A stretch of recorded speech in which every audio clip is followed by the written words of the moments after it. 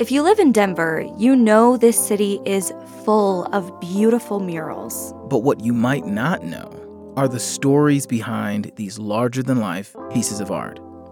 For me, when I see La Alma, I think about the past. It's not only like paint on a wall, it's like culture on a wall, and that's meaningful.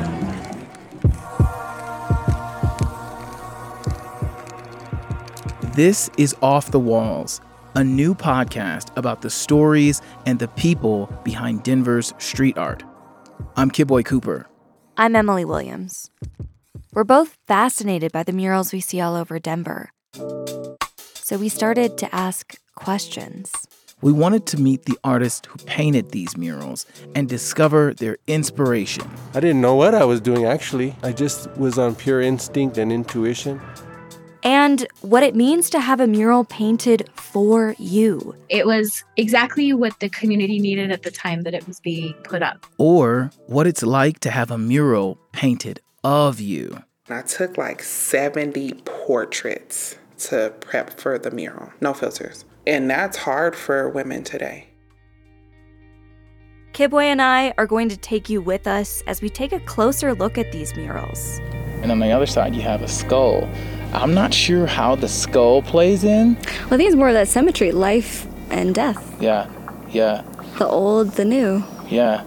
And we'll bring you along to meet artists who refused to accept the status quo.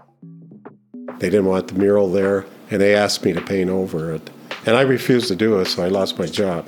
I was doing something that could have brought down the whole thing, which actually kind of did. Who use art as activism. I want you to take this white paint, and I want you to use it to indicate for us your experience of dealing with white supremacy in America. I'm mad grateful to be working on a project where I get to talk to people like that, who I get to talk to. I call them disruptors. I think we pretty much only got disruptors. Listen. I think that's it. Those are the people who make history. If you're not a disruptor, you can't change society. We're so excited to share these stories with you. Check out the first episode of Off the Walls on October 16th. It'll be on Apple Podcasts, Spotify, or wherever else you get your podcasts.